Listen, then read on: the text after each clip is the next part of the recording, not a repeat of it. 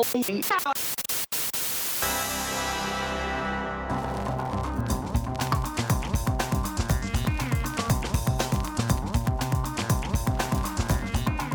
my basement, everybody. Hello, Scott Jones. How's your summer going, buddy? Hey, Victor Lucas. I'm having a great summer. You and I just got back from the beach. It was amazing. It was very surreal to go from that to this.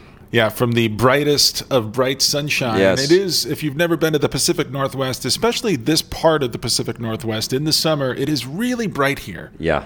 And then to go into this dank, dark, low-ceilinged, I'm sure that we both have mold spores on us now. We're probably turning into clickers from The Last of Us. You look like you're tanned. You're actually getting some pretty decent sun. I feel like I've gotten a little too much sun. I don't know. Are you supposed? I mean, I noticed that you don't really get that much sun in summer. Do you wear a lot of sunblock? I wear more makeup than you on the show. I think you do. You're like the Joker. And I do wear a lot of sunblock. You know, I'm a dad now, so it's like sunblock city in our place. I never used to wear or care that much about it, but it's just like it's all over us.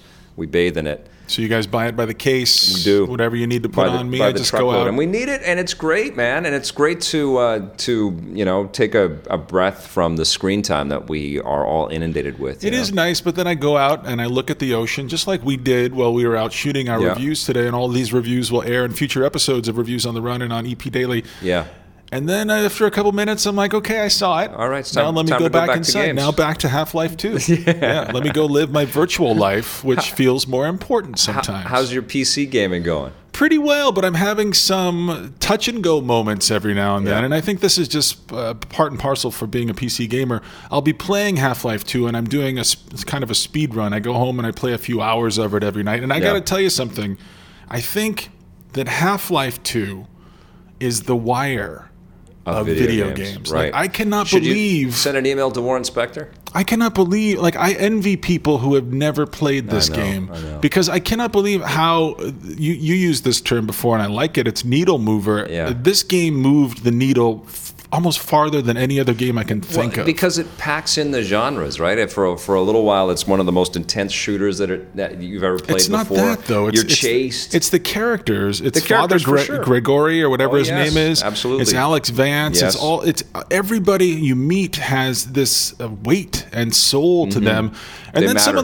they matter. And then some of the vehicle sequences are some of the best I've ever played. Well, then you get the survival horror sequence stuff in there as well. It does everything, this game. Like, I can't believe the scope and the scale, and it goes from intimate little apartments where you feel this sense of claustrophobia, and then suddenly you're out and you see these vistas, and you're driving this hovercraft, and you're just driving, and there's these ants coming out of the ground. Yeah. And, like, unbelievable imagination. The ant lions, yes. Yeah, and you care about the resistance force as well, and they just get decimated all around you, and you're in that space, man. You care about Dog. I mean, it's just an incredible Dog is game. great, and this is the thing. Yeah, Dog has so much. Dog is a mechanical robot dog that's a giant who's your friend. Well, he's I know like this is Teddy silly. from AI and Clank. He's wonderful, and he has heart. He has soul. The way he moves, the way his head moves, everything that Valve does. I know that everyone said all these things before. I'm just echoing them, but it really is masterful. Like it is. But this is what happens while I'm playing this game. All of a sudden, it'll just quit to the Steam screen for no reason whatsoever, and I won't know why. And all of a sudden, it's almost like the whole thing minimizes to the bottom. I just click the icon on the bottom of the screen. I'm back in the game again. I don't know why these things happen. I guess it's just. It stutters. It feels like it's very delicate. No sudden movements while you're playing the PC games. The thing could go out on you at any second. But Steam has been having their summer sale. Yeah. I have picked up so many things. For some reason, I picked up Grand Theft Auto San Andreas. Right. And I can't get it running for some reason. I don't know when I'm going to fucking play it. You don't have time. Bought it. Yeah. I bought that. I bought FTL. I bought... FTL you have time for. FTL is a great little... Don't Starve from Clay. That's cool. Like all kinds of stuff. FTL is awesome bite-sized gaming. You know, it's deep. It's deep, but you can go in for a little bit, play... I just looked at it. It looked like a bunch.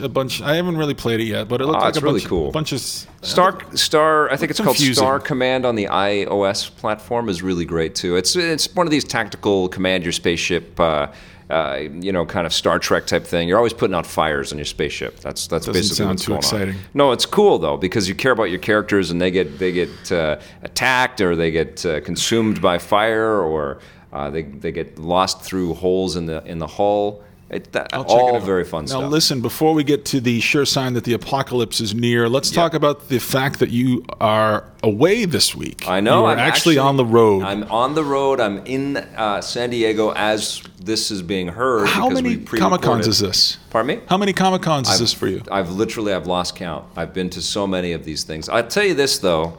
G4 got a lot of credit, the American version of G4, for really putting Comic-Con on the map on television and bringing a lot of spotlight to the event. Yeah. And they did spend a ton of money, covering the event and doing live hits and stuff like that from there. But I had been going for years before G4 had, with cameras and reporting on it. Tom and I used to do, a pretty regular superhero game roundup. They make a lot less superhero content these days in terms of console games. Who did you go there with? Tommy, remember him? Used to be on the show. I don't remember that guy. We used to go there all the time, and I actually took some of the former G4 executives to Comic-Con. I said, you guys have got to come down here and check this thing out. It's ridiculous. It's the convergence of everything that matters to geeks and fans. And they'd never been before. Yeah. The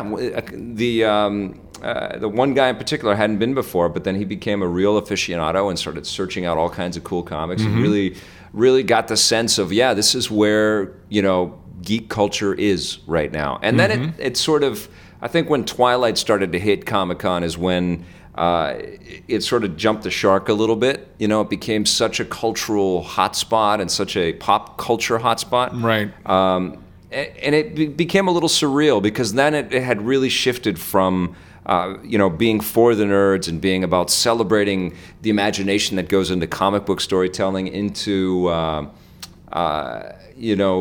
high-pitched fans just screaming and waiting for screenings and waiting to see pop idol stars and stuff. Not that there's anything wrong with that. It just became a different destination. Well, and I don't know what's happening now, but the other side of it is that all of that geeky stuff has become the biggest stuff in the world to see. Man of Steel was the event movie of the summer.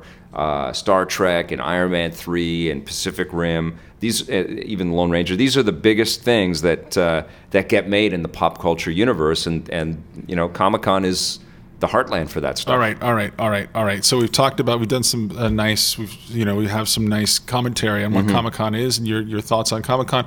Give me a personal memory from Comic-Con. What comes to mind when I say, hey, tell me what is your fondest, most treasured moment in Comic-Con history? You've met a lot of people who are personal heroes of yours. Yeah, I have. For sure. Yeah. I'm a big fan of Astro City that Kurt Busiek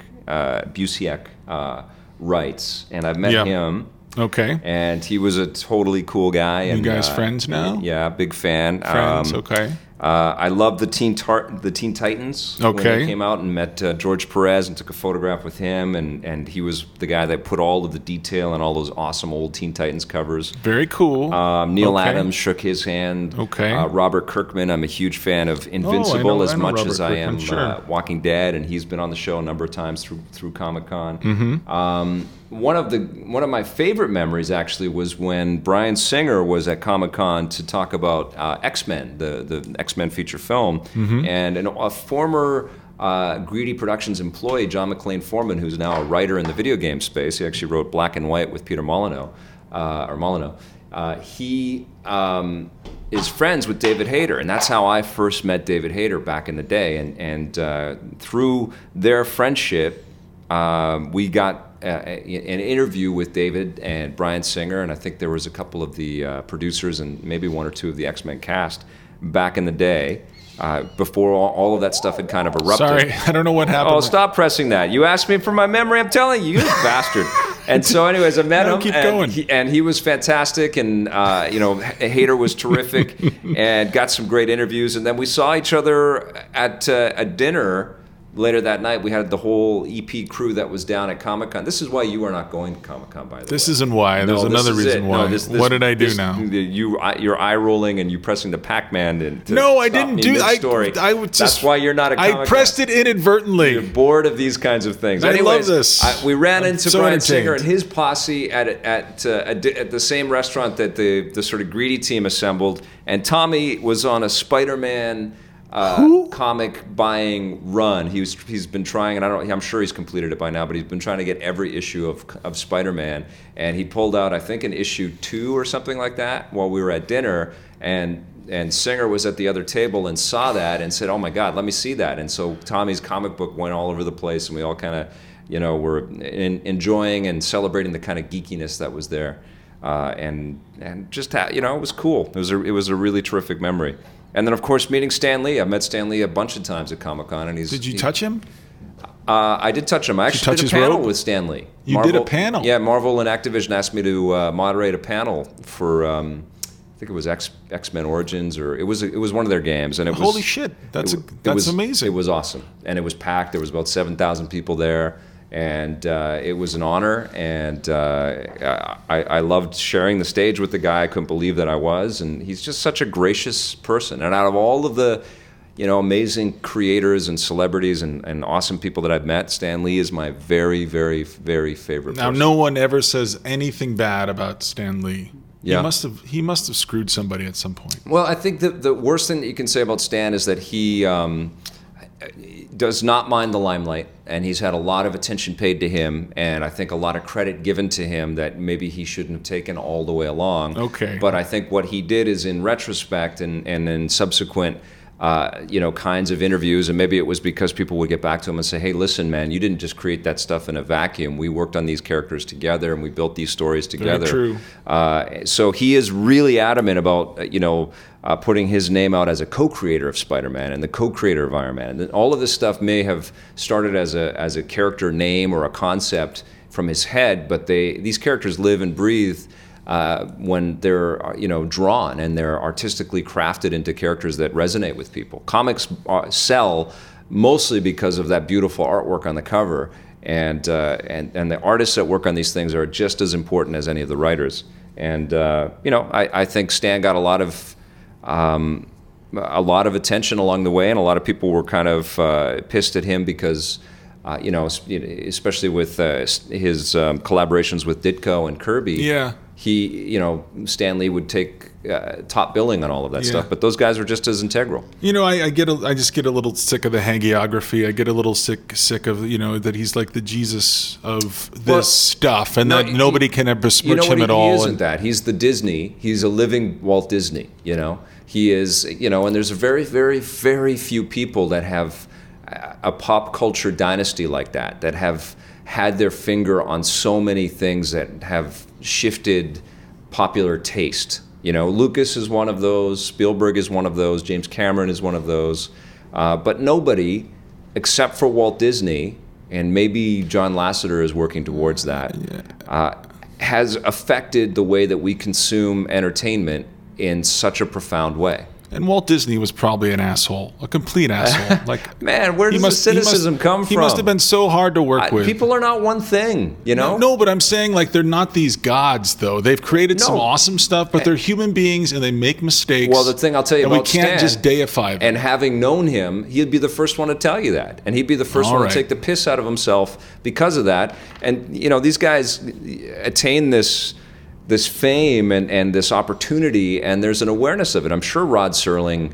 pissed off people along the way, too. I'm sure he was an asshole, too. But that's not the only brush he colored the guy Every creative type is an egomaniac asshole. It's just a fact. To create that stuff and have that kind of vision. But also, bucket loads of optimism and bucket loads. No, I'm not saying that's not there as well, but I'm saying that they're probably difficult people. I'm sure they're difficult people. Well, I think if you want to affect change, or if you want to kind of present a concept into the world and you want to fight for its integrity, you've got to stand your ground. The only one who I think is probably nice all the time, Spielberg. I've heard things about him too. Have you? Yeah, sure.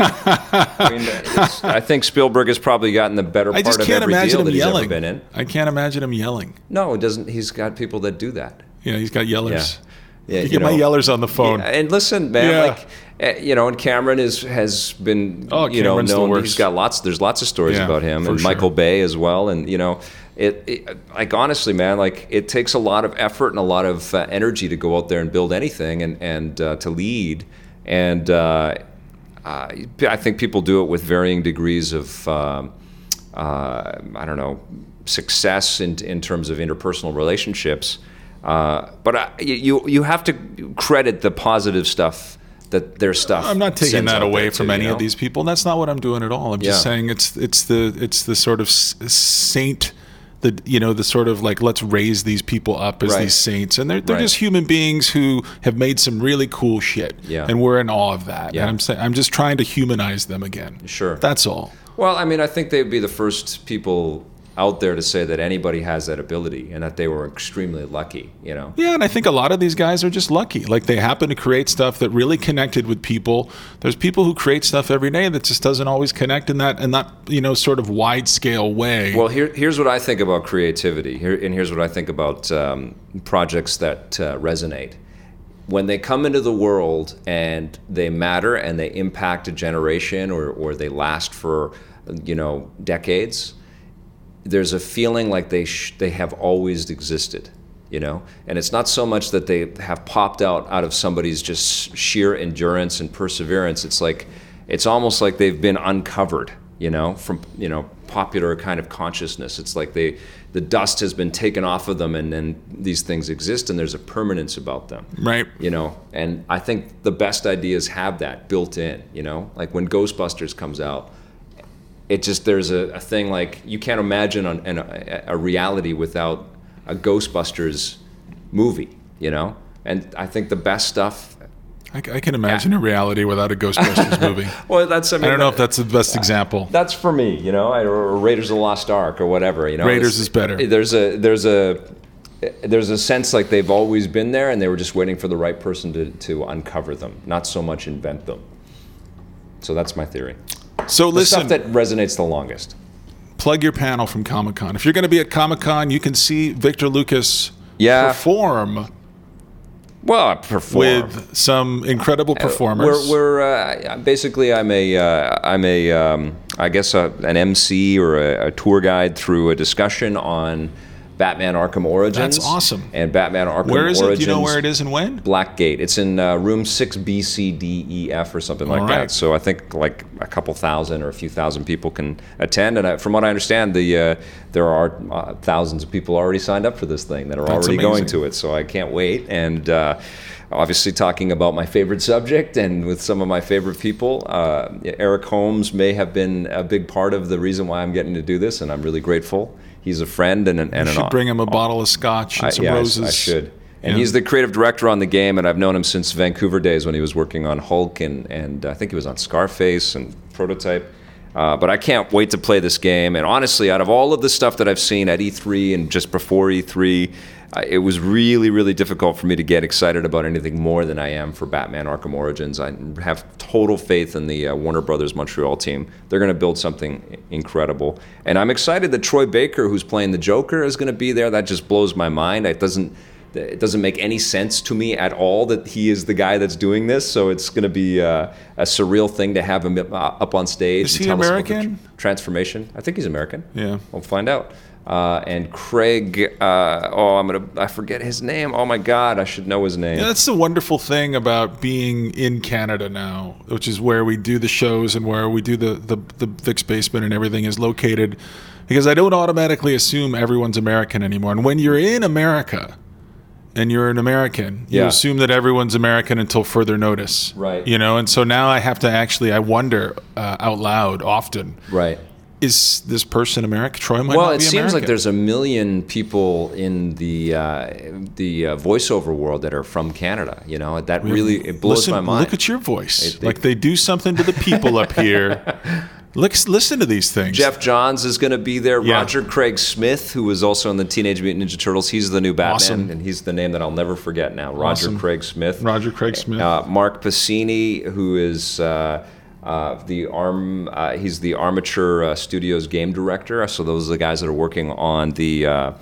It might be Pacini actually. They're working on the Blackgate game for the Vita and the 3DS, which I've played, and I can't wait to get in my machine because it looks incredible. It's a 2D Metroid with Batman in it. Calm down. Jeff Johns, who is an incredible writer and a passionate creator. and really kind of responsible for the resurgence in our caring about Green Lantern. And he's now one of the bigwigs at DC in general. So I'm honored. This is going to be a big thrill. So what day is this on again? It's on Thursday morning. Thursday afternoon, 1 o'clock. So it already happened by the time everyone's hearing this. Yes. So, and you know what I'm going to try to do is I'll try to get something for the podcast around this. I don't know what I'll be able to get, but I'll get 5 minutes with Eric Holmes. Well, you know what? I might throw my phone down and see how the audio is, or terrible, or plug in the camera or something like that. I'll do what I can. Okay, see what you can do. And if not, then I'll definitely pull Eric or maybe Eric and Troy and Roger and maybe get some sound bites with those guys for the next podcast. All right. Now, listen, before we get to the sign that the apocalypse is near, I tweeted out a little while ago the fact that I'm no longer allowed to go to Comic-Con. Right. A lot of people who watch the show and listen to the podcast a lot, you probably already know why. Right. But it's something that we've come to refer to as the Batman incident from 2010. Do you want to say this? Because you may be blackballed from all cons now. No, I'll take that chance. I'm okay without going to these things. I mean, well, it's ironic that I'm asked to moderate a Batman panel, and you were not allowed to go to a con. I'm not even allowed. Well, because of your. You are the one who banned me. I banned you because the company won't pay for me to go. I can pay my own way to go. I will not pay for you to go down and make fun of these beloved superheroes of mine. All right, but I thought that's why you hired me. Well, you just said Batman one too many times in that episode. Batman. We were doing one of our two-parter reviews on the Run shows where we were talking about all of the cool things that were on display, and I think Arkham Asylum had a big presence there, and the Batman movies were in full force. And you said Batman about 37 times in the show, and that 37th time I was like, I'm going to punch this guy in the face. He's got to stop saying this. Did you buy a new Batman? So anyway, it's all water under the bridge now. You no longer want to punch me in the face, at least not right now. It's all good. But I'll tell you what was going on. A little behind the scenes confessional. Yeah. Okay. I went. This was 2010. It wasn't all that long ago. Yeah. It was my first Comic-Con. Yeah. And I'd been to San Diego before, but I was, I go to Fan Expo, and I'm still kind of new to that world. And my only entree into this world was, I loved Mad Magazine growing up, and there are some comics that I do like. Yeah. There are some artists who I like, and so I went on a search to find those artists and find those comics. And Harvey Pekar had just died. It was 2010. And there was no trace that Harvey Pekar was anything in the comic book world. And that really was, at this event. And that was kind of crushing to me. It was just these people running around dressed as, not all of them, but, people dressed as Transformers and Power Rangers. And it's just like, where are the things for me here? And I went in search of some of the comic book artists who I really love, like Dean Haspiel and Gary Dumm and those guys, and they weren't there. I bought a few comics. Like, I tried to find life in this world, but the superhero stuff has never really been for me. Yeah. I can connect with the really great movies, like I can connect with Batman Begins or The Dark Knight or the Avengers or stuff that really has more than just the capes and the cowls and all that stuff. But I couldn't really find the more artful side. I couldn't really find what I was looking for there. And I think I just got tired of all the superhero talk. Like, it's not my forte, and I couldn't really engage with you guys. And so I just started making jokes. The Batman voice. Batman on sale. It's all good. It's all good. And maybe I'll go back. It stopped being funny after a while. I know. It takes a lot to make you mad. This is a fact. It is not an easy thing to make Vic mad. If you notice, I didn't press the Pac-Man sound when you were giving us your little tail right there. You don't have the Pac-Man. Yeah, I don't have the Pac-Man. So it does, like, Vic knows this, and and Vic, or I know this, and Vic's wife knows this. It takes a lot to make him mad, but he does get mad eventually. I do get mad eventually, and that was one of maybe 5 times I've seen you mad in about the almost 10 years that I've known you. And my thought was, this was not the place to lampoon this audience or the tastes of this audience. This is the church of the the geek space. Like, people want to be here to celebrate and have fun and feel safe and not feel judged and not feel like they are made fun of because they love all of this stuff. But if you're going to go into the cage with the tiger, you're going to get bit. Yeah, but that's all I'm saying. And I got to tell you, man, that's one of the things that I love so much about Comic-Con. It's just filled with people that are really genuine and respectful and supportive and and there to have a great time. Some of them must be assholes, though. Dude, honestly, I know that your dark heart wants to believe that, but honestly, I've never had a bad time at Comic-Con, and I've always come away really, I don't know, inspired by the people. It's always I feel like they're my people too, because this is the stuff that engaged me enough and inspired me enough to build this crazy TV show and this production company. It was all built out of my love for this geeky stuff, And when I go to Comic-Con, it's just like, well, this is like every dream I had, and it's all in a convention, and it's filled with people in the costumes that I grew up with and still care about and still love to go see the movies and read the books of, and it's a powerful thing for geeks, And I didn't feel like you were threatening it. I just felt that got the message and got it too many times. So I just felt like it was you weren't having a good time, and that's the other side of it too. Is like, I don't want to send people on trips. Anybody, if people don't want to go to places in the production, if they don't want to do the gig, there's other things. I mean, the beauty of the work that we get to do is that there's a lot of other ways in. There's lots of things that we can go. I went and I checked it out. It wasn't for me. So let's get to the fact that the apocalypse is very close. We're all going to be taken soon. The rapture is coming, and of course, Grown Ups 3 fast track. Grown Ups 3 will probably be in theaters by Christmas. At this point. Yeah. So we go to this movie. We went to the screening. And there's a deer that pees all over Adam Sandler and Selma Hayek within the first 30 seconds of the movie. We have to talk about Grown Ups 3. We're going to leave it behind in a second. Okay. And somehow, this is the movie that we have decided to make the number one movie at the box office. Behind what? Behind Despicable Me 2, which was number one. Oh, is it? So it's beaten. Okay, Despicable Me 2 deserves to be. And it was number one for 2 weeks. Okay, which that was a good movie. Really hard to do in the summer, and they did it. And it deserves it. It's a terrific animated flick. But then comes Grown Ups 2. And then Pacific Rim.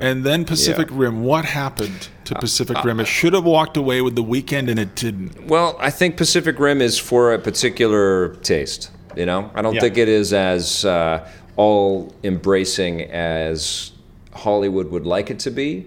It still did pretty terrific business when you throw in the overseas. It did $91 million. Got to be an expensive movie, though. It was $200 million, and then it was about $185, and then there's a lot of marketing costs on top of all that stuff. Yeah. I think it's going to be one of these great catalog movies for the studio, though. I think it's going to be one that's going to have legs in Blu-ray. Great catalog movie. And it's going to sort of gain a cult audience. It's very analogous to Tron or Real Steel or some of these other things. Although I think Real Steel was a big hit. It's one of these things that is going to be deserving of repeat viewings from the fan base, but it also isn't going to strike out too much broader than the fan base. The group that's into comics and anime and movies without real people in them. Come on, like that. There's no coming fun. On here. It was fun. It's horseshit. I saw it twice, and my opinion on the movie didn't change. But the one thing that I still would give it a 7.5. The one pretty big complaint that I had with the movie was we didn't really get to know the other. We didn't get to know anybody. What are you talking about? We got to know a little bit of Charlie and his brother and stuff. Wanted more of that for sure. Wanted to know more of Idris Elba's character but I quite like the interchange, the sequences between Moto. I forget the co-pilot, Charlie Hunnam's co-pilot in the thing. That you know what? That's a pretty symbolic thing there. I cannot remember too many of the character names. Completely. You know, I can remember Gypsy Danger and some of the kaiju names better than, like, I don't know what Charlie Day's... Because it's noise and it's nonsense. I don't know what Charlie... I remember Ron Perlman's character...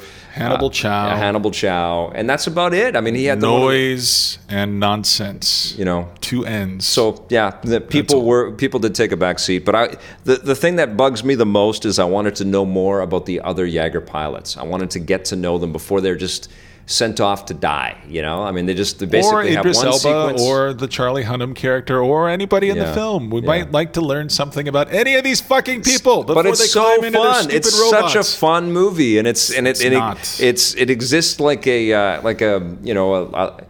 lights and sound and beautiful graphics kind of visual, feast. It's beautiful. You know, it's a beautiful film, but it does lack a lot of all style, no heart. Substance. We've been over this. We've seen this kind of movie before, and we'll see it again for sure. I'm happy to leave it behind. I think that's a tougher movie to sell to people. I think you could kind of... This is the big weekend. It's not going to have a bigger weekend than this. Like, that's it. I think word of mouth is not going to be good. The buzz is good. Buzz is good. It won't have a bigger weekend than that. No. It's going to have a drop-off for sure. But I think it'll have legs. I think it'll still be a successful film over time. And I think it will sell well. We were talking about this in the car today. It's been kind of a disappointing summer for Hollywood. Movies. And I started feeling like maybe Hollywood is sick.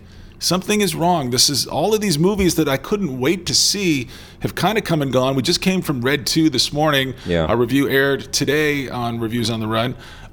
And another disappointing movie. Another movie that I was excited to see, and it just turned out to be so little. I think what's happening is that it's everybody's swinging for the fences. Everybody's trying to have mega tentpole blockbusters. That's all that people get made. Something is wrong. Like, something is missing from all these, even from Star Trek 2. Something is missing. Yes, some fundamental core ingredient is not holding these things together, and they sort of go across my they sort of scan across my brain. They go in my eyes, and then they go out my butt, and that's the end. And I want movies. I sure loved Iron Man 3, though. Out of all the stuff that came out this year, Iron Man 3, I think, is the one that sort of pressed the geek buttons the best. We were talking about this. The only movie we've really agreed is good is Despicable Me 2, and we both had fun at that. Yeah. And we're both surprised. Maybe it was an expectations thing, Maybe it was, where we set our expectations walking into the thing. I didn't expect to like it as much as I did, and it was a great surprise. But I think you're right. I mean, I think that we talk about this quite often. I think this idea that public companies and shareholders are in charge of creativity is not really always leading to the best choices, and I mean, something look at Lone Ranger, wrong, man. Yeah, the Lone Ranger. I mean, all of these movies that I can't believe we've seen already. I can't believe we've seen Man of Steel. Yeah. I can't believe we've seen World War Z and even Pain and Gain from Michael Bay, which was such a disaster. You know what, though? And this is, Hollywood's a cyclical business. The video game industry is a cyclical business. People learn. I mean, we have had a kind of a soft year for games in a lot of ways as well in terms of sales. There's been some good games, but they haven't all been sort of hits. And then The Last of Us comes out, and I think that's a game that changes the conversation about where video games go. The Avengers came out early last year. It was like May. Yeah. And then that set the mark high for the rest of the summer. Absolutely. And then I don't really remember any other movies. Looper, I guess, was the next time I saw something that was great. Yeah, Looper and the Avengers were the movies of last year. The fact is, if you only saw maybe 2 or 3 movies a year, you're probably seeing the only good stuff, really. Yeah. The rest of the stuff is, you can miss it. Yeah, but you don't need to see this. One thing that is absolutely a part of the way that we look at this stuff is we are consuming so much, and people don't have this kind of perspective. They don't go to every single thing and play every single game like we do. But so that's why we do it, so we can tell them what the best ones are. Totally. But I think people, they want to escape, and they go to a movie like Pacific Rim, and it's something that maybe I give a 7.5 to, or you give a 5 to. for them, it's a weekend, it's a getaway, it's a completely different thing they're doing for their week. Or it could be like, I haven't been to the movies in a while, and this is why I don't go to movies, because they're hollow and they're noisy and there's nonsense and there's noise. Want to go to Pacific Rim and are going to Pacific Rim are walking out with a smile on their face. No, you should see the tweets I get. I think a lot of people are really liking that movie. A lot of people are really unhappy with my opinion, but a lot of people really agree with me. A lot of people are like, you're absolutely right. That movie is nothing. Oh, dude, I promise my mom I'd go up and stir the corned beef. Your mom's making corned beef? Yeah. Is that like some sort of Lucas summertime treat? It's always the best in the summer. Usually it's fantastic. The hotter it is, the more corned beef we want. All right, you're going to go up and stir it? Yeah, I'm going to go stir it. All right, so can you man the basement for a little while? I guess I'll just be down here for a while. I'll run the vacuum. Don't add any smells. All right. Okay. So Vic's upstairs. I guess maybe I could pick up the place a little bit, clean up around here, maybe run the vacuum. Oh my gosh, somebody's at the door. Let me see who's here.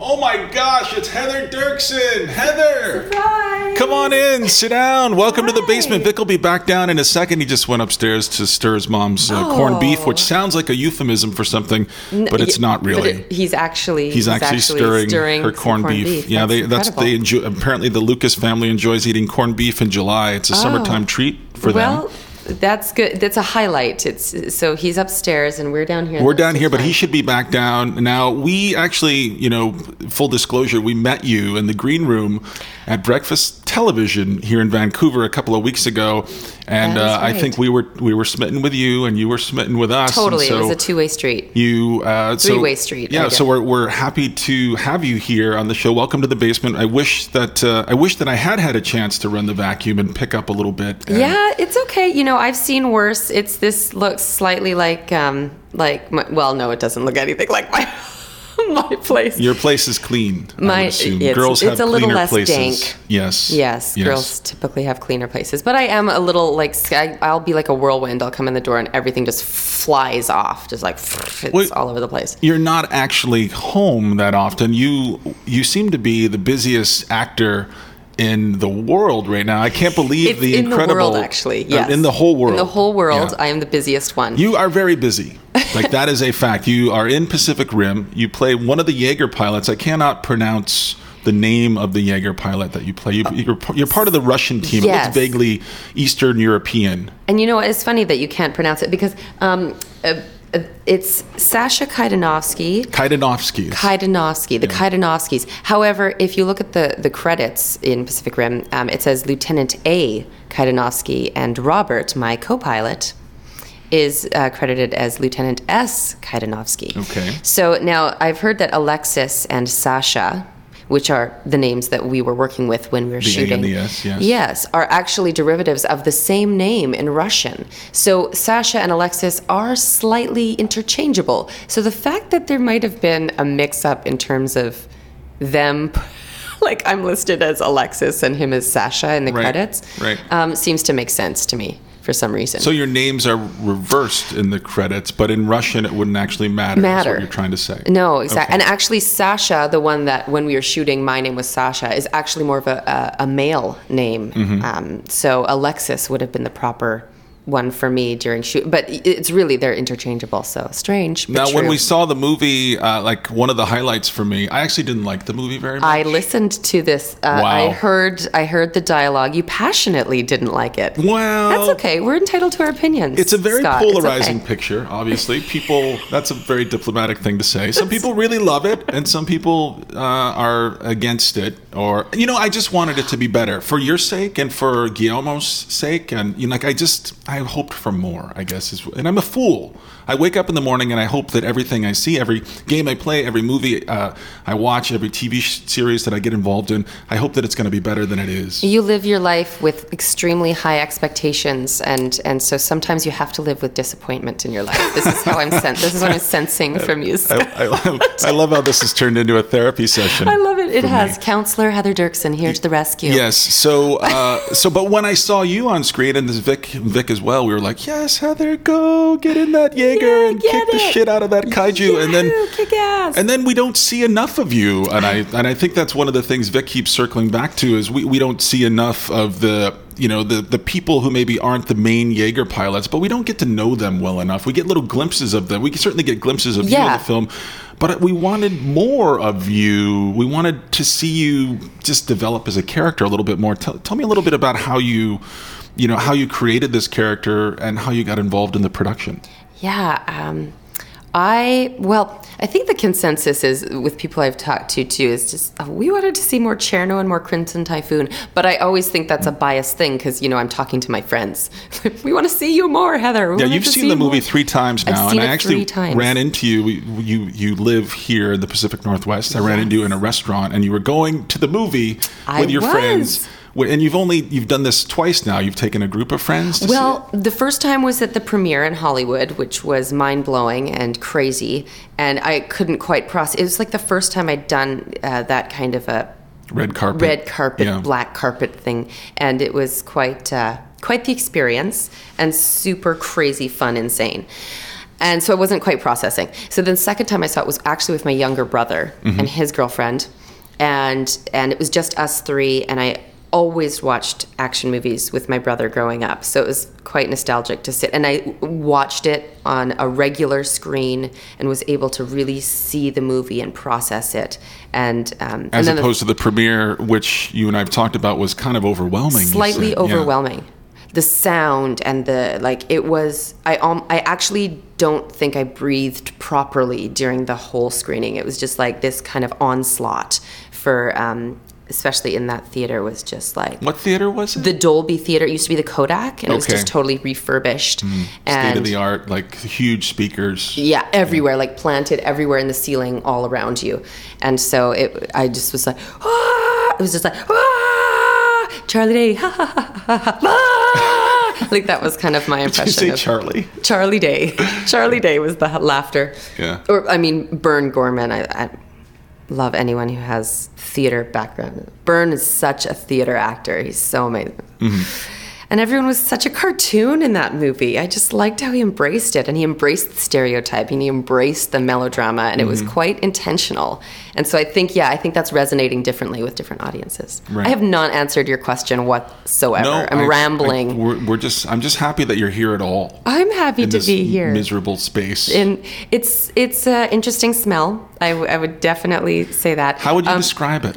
Well. You know what? I totally was faking that because I have no sense of smell. Is that true? It's actually true. You can't smell coffee. I can't smell coffee. Flowers. Farts. I can't. You can't smell farts? No, I cannot smell farts. Oh my gosh, you are the perfect person to have down here in the basement because it stinks. It stinks. I'm apparently the perfect girlfriend. Many guys have said, you can't smell farts. You can't smell the corned beef that Vic's mom's cooking upstairs. No, I can't. Yeah. It went away gradually between age 15 and 20. But sometimes I pretend that I can smell just to avoid the conversation. Not that it's uncomfortable. That's such a weird thing. I've never met anyone who can't smell now. Yeah. So slowly over time, you remember being able to smell at some point. I do. Yeah. I remember smells. So actually a really nice thing for people to do if something smells nice is like describe what it smells like. Mm-hmm. It smells like fresh baked bread or, I don't know. It's a strange thing. And there's no particular reason. It just gradually went away. I didn't get clocked in the face or... there was no... And that it just happens sometimes to people. Like you can just lose your sense of smell. So I'm walking around without a sense. Like if I had to pick one to lose, I would probably let smell go first. Yeah. I don't typically think nonstop, I miss my sense of smell. But I love that a whole part of this is us talking about the sense of smell. Yeah. But it is because it does look like it would probably smell like, damp things in here or... Yeah, socks. It would be like some wet stuff that is like water that has just sat for too long. See? And then mold and then various cheeses. Then lucky me, right? I'm in a lucky space right now without my sense of smell. I was wondering why you're in such a good mood being down here because most guests that come down here aren't in very good moods. They're sullen. Yeah. I've noted that about most of the podcasts. It's a very sullen feel. Yes. I'm being sarcastic. So I'm looking, I'm thinking, okay, Heather, who again I didn't know very well, but the thing is, I think everybody once they see you, they're like, oh yeah, seen this woman in everything, and you have been in everything. You've been in Battlestar, you've been in Fringe. I was thinking that maybe this was kind of your entree into the nerd pantheon, being part of Pacific Rim, but actually you've been in the nerd pantheon for a long time. I've been in there for Cabin in the Woods. Cabin in the Woods. Yeah. Oh my gosh. And I got to actually be directed by Joss, even though he didn't direct the movie. I was in the other unit shooting, so I actually got to interact with Joss Whedon. So that was a nerd moment in my life. It's like, Joss, yeah, Buffy, he's the man. He is the man. Yeah, I had a little bit of a freak out inside, and I stayed very calm on the outside. Yeah. No, Joss, hello. Very professional right now. But yeah, I feel like I've just kind of fallen into sci-fi and horror, oddly enough, because I love animated features and cartoons and kids movies, and love to do that, and comedy too. So it's funny that I fall into the sci-fi pretty easily, I think. I wonder, is it something about height? You? It's the height, so maybe you seem height. Like, maybe it's a little alien. Maybe slightly alien. People are taller here. Like, people grow because it's, it's like a rainforest here. People grow a little bit taller in Vancouver. That could be it. But you're not from here, and yet you're quite tall. That's true. You're like almost hitting the ceiling in this place. Yeah, I'm from the East Coast, where I lived in New York for a long time. I bumped my head everywhere. That city is not built for tall people, I'm sure. Maybe you grew more when you got here. Maybe I might have grown aided in a little bit. Process. That's true. But it could also be like I was trained in the theater, so I'm not afraid to get dirty and roll on the floor and get ugly. So I think I got cast as crazy people and prostitutes and crazy prostitutes and ghosts, creatures. You've been a creature. I've been a creature. I've been a goblin. I had prosthetics and a wig and a leather corset fitted to me and fangs, and it was quite a great process, like a red hair wig. Now, I know that's an experience that can push an actor one way or another. Like some actors can really embrace that, and I know that it can be really uncomfortable as well to get your what you're trying to do across when you're covered underneath all this stuff. How did you feel? What project was this for? It was for Knights of Bloodsteel. Knights of Bloodsteel, classic. A masterpiece, I don't know that actually. One. Yeah. It really, it's interesting. You could watch it like maybe intoxicated and enjoy yourself quite a bit. How many drinks would I need to have? A few. Okay. I would say, write it down. Maybe like Knights of Bloodsteel. Knights of Bloodsteel. Well, it depends on your tolerance and your drinking level. Maybe 3 or 4. 3 or 4 at least, just to get into it. Just to get into it. Yeah.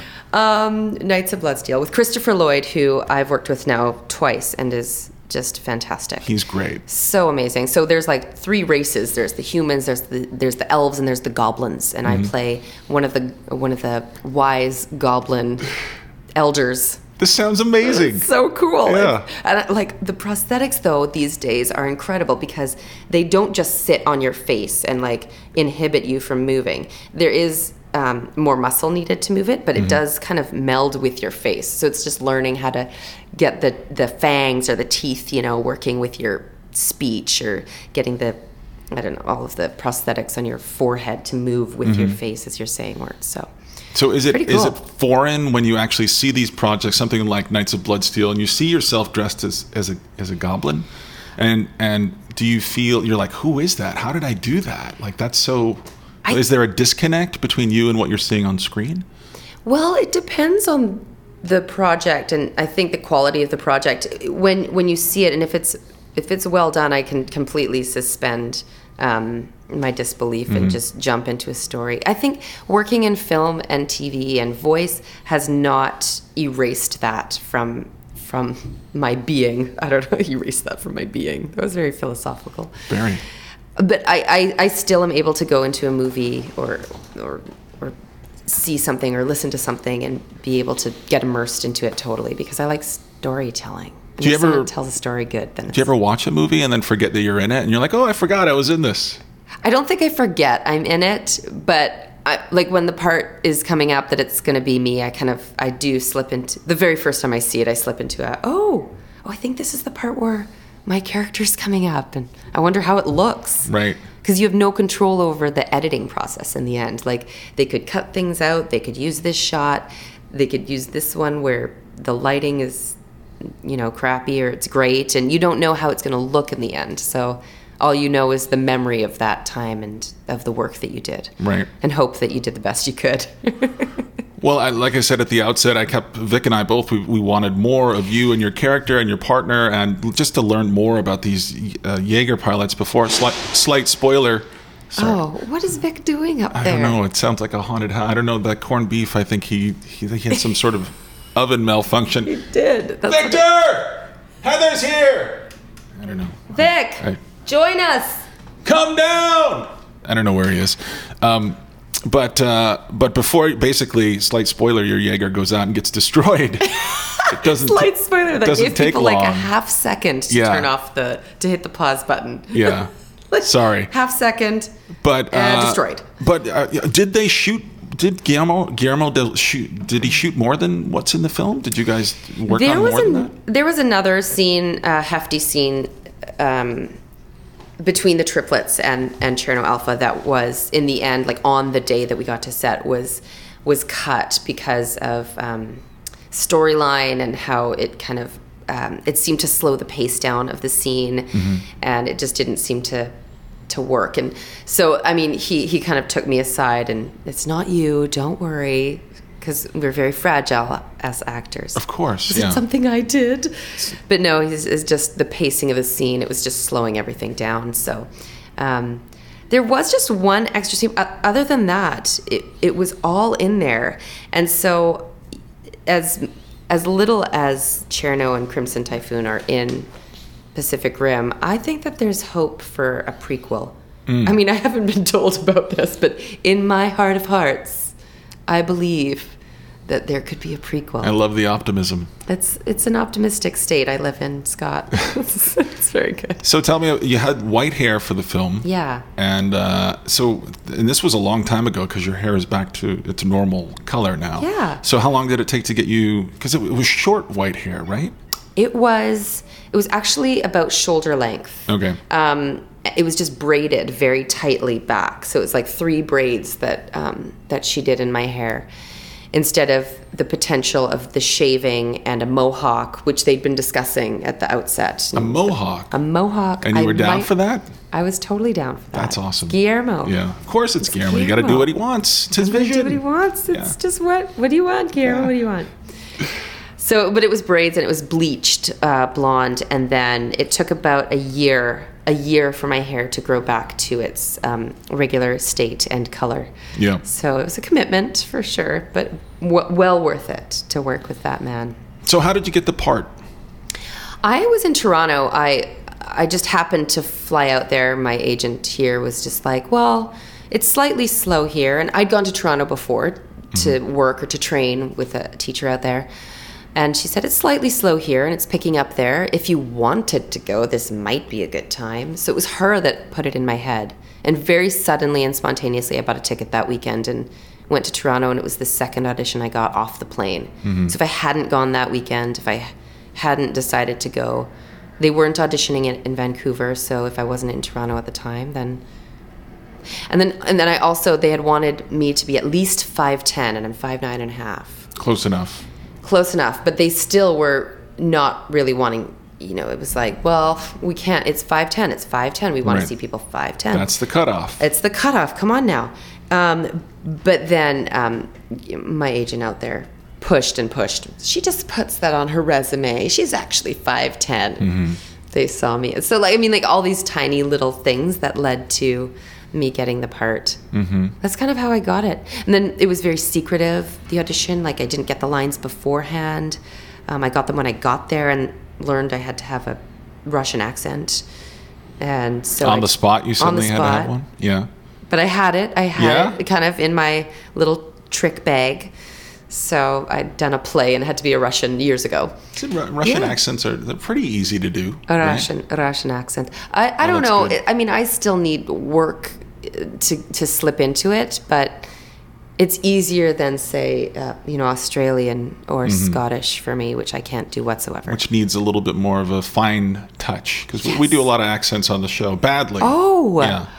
Oh, what's your favorite one? Russian is very easy for us. Oh, Russian. No. Здравствуйте. Hello. See, Hello, that's Scott. That's the difference How between are you? a professional Are you Russian thinking accent. what I'm thinking?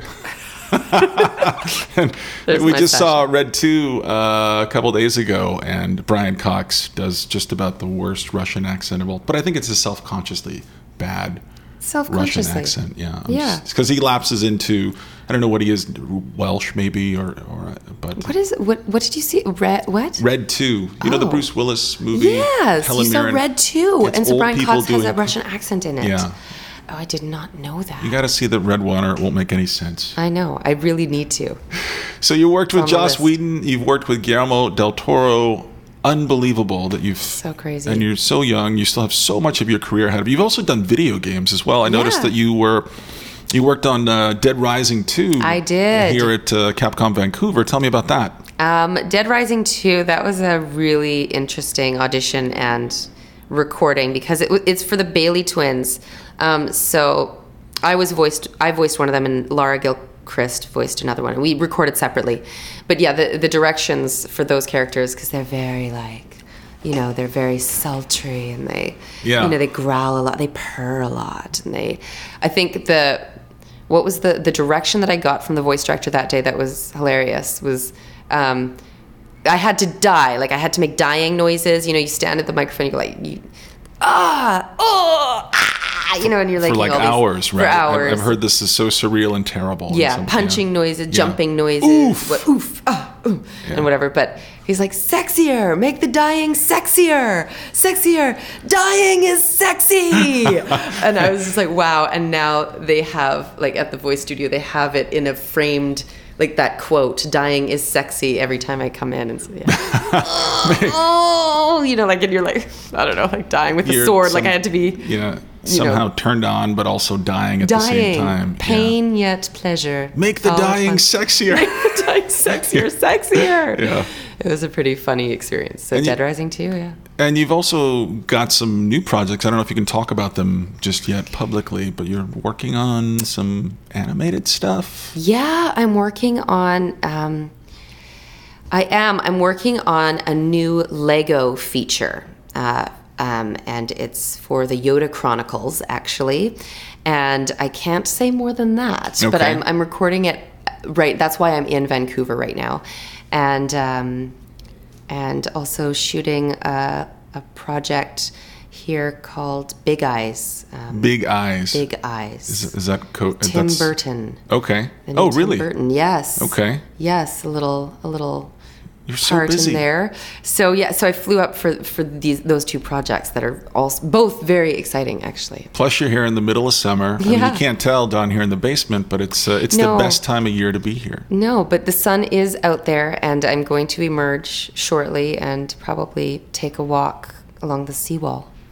Well, considering and it is a genetic blessing that you can't smell. Considering the fact that you can't smell, you're always welcome down here in the basement. We'd love to have you back. Anytime you're in town, just stop by. Well, thank you. I'd like to come by one time and meet Vic, but okay. I should probably jet and you just let him know. Like, I stayed as long as I could. Okay. And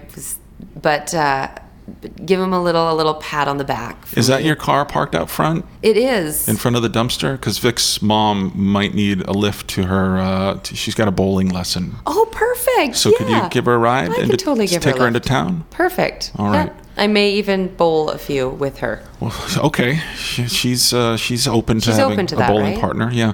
So Vic is going to be very sad that he missed you, but he's at Comic-Con. That is a good excuse. So he will see lots of other people there that will make him feel better about himself. Perfect. They will. They truly will. Well, thanks for coming by, Heather. Thanks for having me. Nice to see you. Yeah, nice to see you too. Okay. And take care. Bye. Bye.